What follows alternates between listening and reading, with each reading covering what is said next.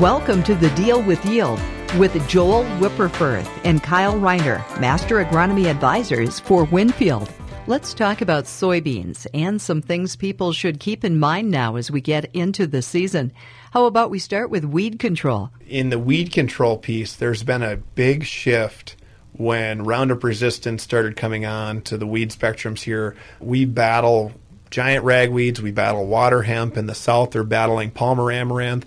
One of the big things people have started to do is they've started to put on preemerges, but also layer in preemerge chemicals.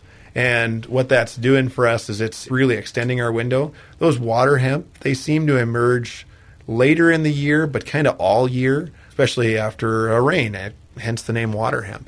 And putting down some sort of a soil residual herbicide to help suppress that, those things are really, really prolific. One water hemp out there will produce upwards of how many seeds, Kyle? 400,000 to a million seeds a plant. If you just have one escape, 400,000 to a million, boy, that's a whole lot of seed stock for next year that it almost looks like an escape is a bad event. And then it's probably going to take you 4 years just to get to 50% control if you had that. So, I mean, water hemp is something that we battle here in my part of the state quite a bit, but putting pre-emerges down with soil residual really helped that out. That's what I was going to ask you. What plan of attack would you take throughout the growing season if you have water hemp?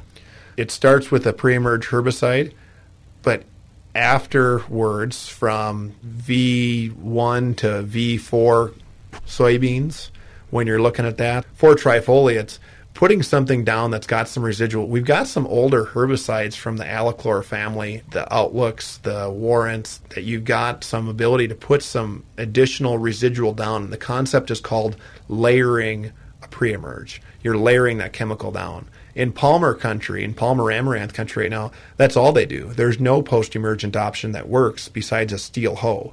And, you know, the only way that they're doing it is they're just continually layering pre's. And if that pre fails, or they only get 96% control, they're out there manually taking out that remainder of the weeds.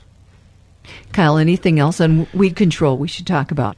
When Roundup used to work really efficiently, and that's all that we used to spray, now it's, like Joel said, multiple modes of action from different chemistries and layering it in and going with not the medium rate. We have to get our minds wrapped around that this is really our only mode of action that's really going to carry us. We have some resistance issues like Joel was elaborating to before, where the giant ragweed's an issue, water hemp's an issue. We just can't control it with glyphosate alone anymore. And so we need to use the higher rates of pre-emergence, 3/4 rates, if not full rates. I'm a big believer in that. Tell us more about what you're seeing in the fields when it comes to the glyphosate resistance. And I think one of the things that's interesting, any of our post-emerge options, what we call the burner chemistries, in 1996, Roundup Ready soybeans came out. I was in the 6th grade. When you think about the resistance, we used those chemistries years ago. They didn't get better with age. We've just brought them back because there's a lack of options. And one of the key pieces that I've had to kind of learn about in this Roundup, this glyphosate resistance era is 2 inches and 4 inches. If you take a pop can and lay it on its side, it's 2 inches. If you stand it up, it's 4 inches. If the weed is bigger than that, it's not going to get killed by any of our burner chemistries. So my advice to anybody who's in a sprayer in a soybean field is to throw your pop can out the window. And if the weed is taller than the pop can, you should stop the sprayer and pull it. That's the only way that you're going to be successful killing it. I'm not going to encourage littering, but yes, I do think we need to have a positive approach on scouting and do timely scouting. And if you're driving by at 60 and you can see the weeds, it's almost become too late. We really have to go out on foot or use technology of a drone or something to really capture the size of these weeds, because down south, Palmer will get here. And currently, right now, we don't have it in my territory, but it's going to be a steel hole that's got to remove it, and you got to carry it to the outside, and that's $50 to $75 an acre on hand labor. Plus the cost of the steel hoe. Yeah. That you break multiple times. And moving on to pest control and plans for pest control throughout the growing season. Well, I think if you're going for soybean yields, it all starts with a good seed treatment.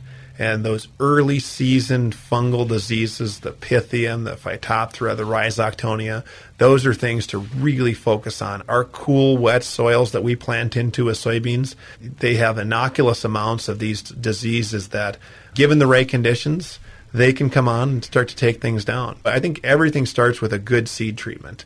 Some of the seed treatments in the last couple of years have really advanced in the sense that we've gained some nematicide protection, where we've got 2 options on the market right now that actually kill cyst nematode.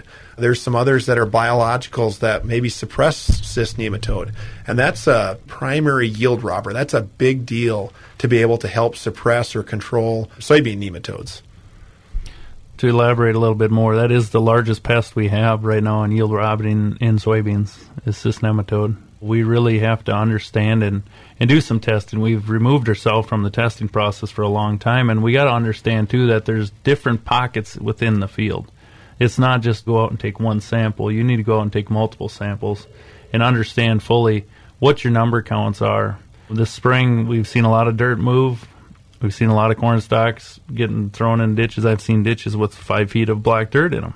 When you have soil that moves that much, your neighbors are moving nice eggs and cysts into your property, whether you like it or not.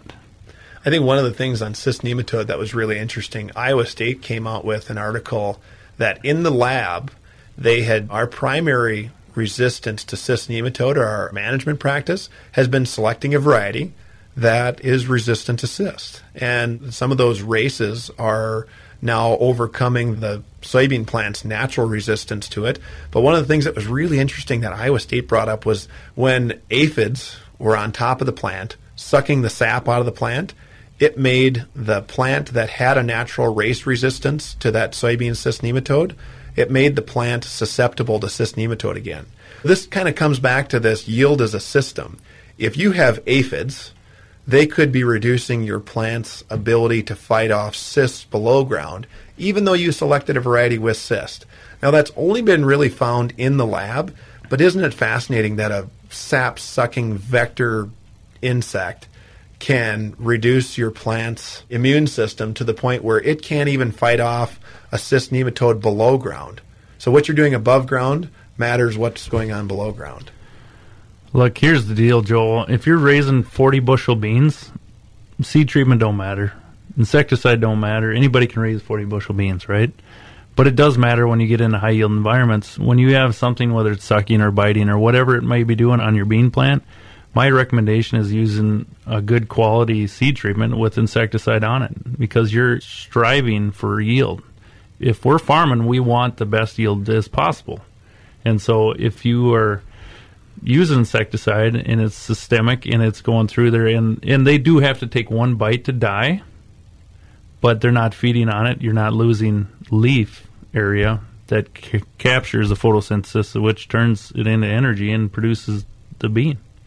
We're planting earlier and earlier all the time in our area, and when you do that, you get a bigger photofactory, more growing points, and you get a higher yield. It's been proven through the collegiate level. That's my recommendations. I was just going to ask you, as big of a yield robber as the cyst nematode is, do you think people take it seriously enough? Boy, it's hard to take it seriously. Do you know what a good-looking soybean plant versus a cyst-infected soybean plant looks like? Do you know what the difference is? It looks exactly the same. So at 60 miles an hour, it looks the exact same. So that the pest just doesn't manifest in a way that's visually unappealing to what the neighbors can see. So that's a limiting factor. We talked a little bit about scouting for them using a soil sample. Well, part of the reasons we stopped soil sampling for it was because it was extremely variable. We would get a number 10 times as much as the next one, even 15 feet away. And the cyst sample, as you think about, how accurate is the cyst sample? If you got a cyst sample of 0, it would be wrong 50% of the time. And if you got a cyst sample of 1,000 eggs per cup, that number is actually plus or minus 19%. And it could be different 10 feet away. The idea that we're going to sample for it, identify the pest, and then make the application, we just have to understand cyst is extremely variable. And that's one of the places where even doing a test with a product that has nematode protection or is a nematicide, the yield results are difficult to be conclusive, because if you don't have the pest, the nematicide didn't work, or it didn't exactly have a chance to defend the plant. Whereas if you have the pest, the nematicide has a chance to work. Nematodes are really sneaky. They're tough to find, they're tough to scout for, and they're even tougher to get a yield trial that says that one product was better than another. I think that's why we underestimate its presence so much, but its presence might be one of the factors of how we unlock other limiting factors. When we get cyst nematodes taken care of, we probably also minimize sudden death syndrome. Soybean cyst nematodes are probably opening up that soybean plant for sudden death syndrome. And it's a system. Yield is a system. So making sure that those aren't there allows the plant to bolster its immune system against other things that could hurt it. If you can physically go out and see pockets as you're driving by at 60 miles an hour, and it does have a visual, if they are bad enough, you'll see some little bit of mottling or some discoloration of yellow tint in the leaves. And then all of a sudden you'll get a rain shower, and then maybe a period of time will go by, and then it's not as yellow anymore, and you're like, oh, I didn't quite understand what that was. And then it'll be a week or two later, and then it'll start up again. Well, so it's just like any kind of insect, they go through cycles. And so you'll see them start, and then they'll cycle, and then they'll do it again. It's not a constant yellow spot for the whole lifespan of that bean plant. This is The Deal with Yield with Joel Wipperfurth and Kyle Reiner, Master Agronomy Advisors for Winfield.